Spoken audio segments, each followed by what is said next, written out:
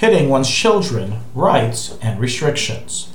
In the following lesson, we will discuss the halachic allowance for a parent to give a disciplinary patch or smack to his child, the age groups for which such an action is appropriate, the reasons for which such an action may be used, the method that may be used, and the Hasidic approach to the entire subject.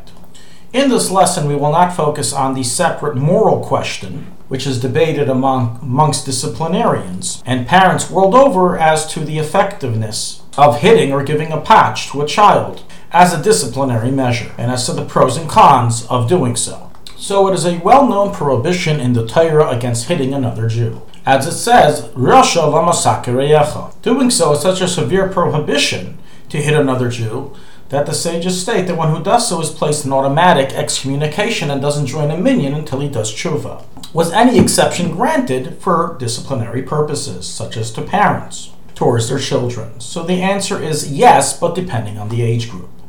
It's recorded in the Shulchan Aruch of the Alter Rebbe, Shulchan Aruch Harav Hilchos Niske Hagufa Hanefesh Halacha 4, based on the Mechaber in Yerudeya, chapter 240 Halacha 20, the Raman Yerudeya, chapter 233 Halacha 1, recorded in the Kitzur Shulchan Aruch in a variety of chapters, that it is permitted for a parent to hit his small children for disciplinary purposes, and that this applies even to a non-biological child, so long as he is part of your household and you are in charge of their discipline.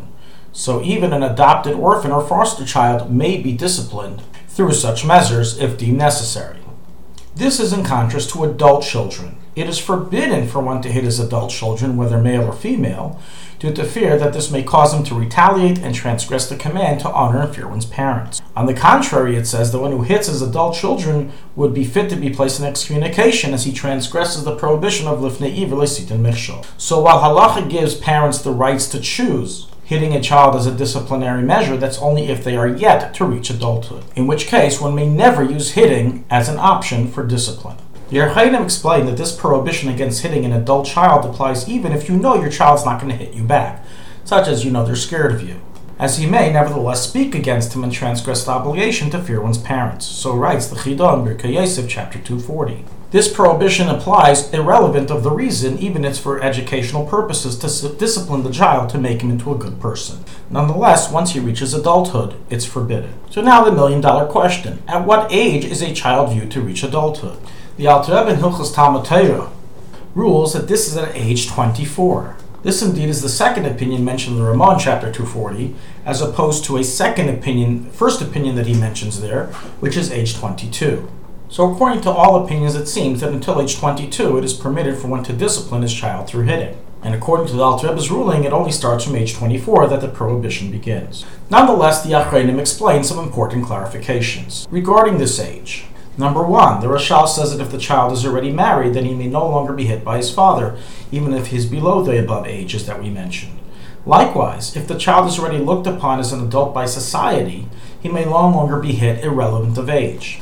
Likewise, if the child is of age or temperament that he would retaliate for being hit, then you're not allowed to do so, even if he's under bar mitzvah and certainly if he's over bar bas mitzvah. Likewise, if the child is of an age that he may go off the derech as a result of being hit by his father, they may be forbidden to hit the child. Perhaps in this matter we can follow the local law, which usually is at age 18. Once a child is no longer a minor, then a parent no longer has the legal right to give him a spank. Furthermore, in today's society, in almost most cases, even a child that's much younger than 18, since he is viewed upon as an adult by society, he may no longer be hit. And therefore, practically, although the technical halacha raises the bar of age until age 22 or 24, a parent should stop doing so at a much, much earlier age, due to all the reasons we said above, and doing so should only be saved for small children.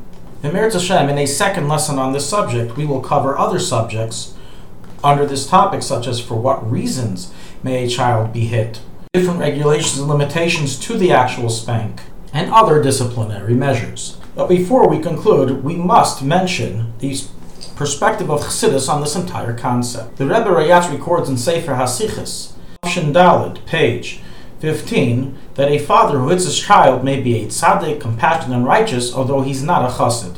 as a chassid does not hit. Chassidim search for other ways of disciplining their children and not hitting or spanking, even when halachically allowed, such as of appropriate age, as we mentioned. Likewise, it's recorded in the memoirs of the Rebbe Rayatz that even when one is forced to reprimand his child through physically hitting him or spanking him, this should cause him much pain to the point he feels like crying.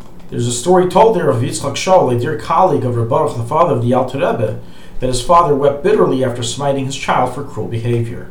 And hence, even when necessary to be done, it should never be done out of anger, but out of necessity for discipline, as we will lengthen in the next lesson.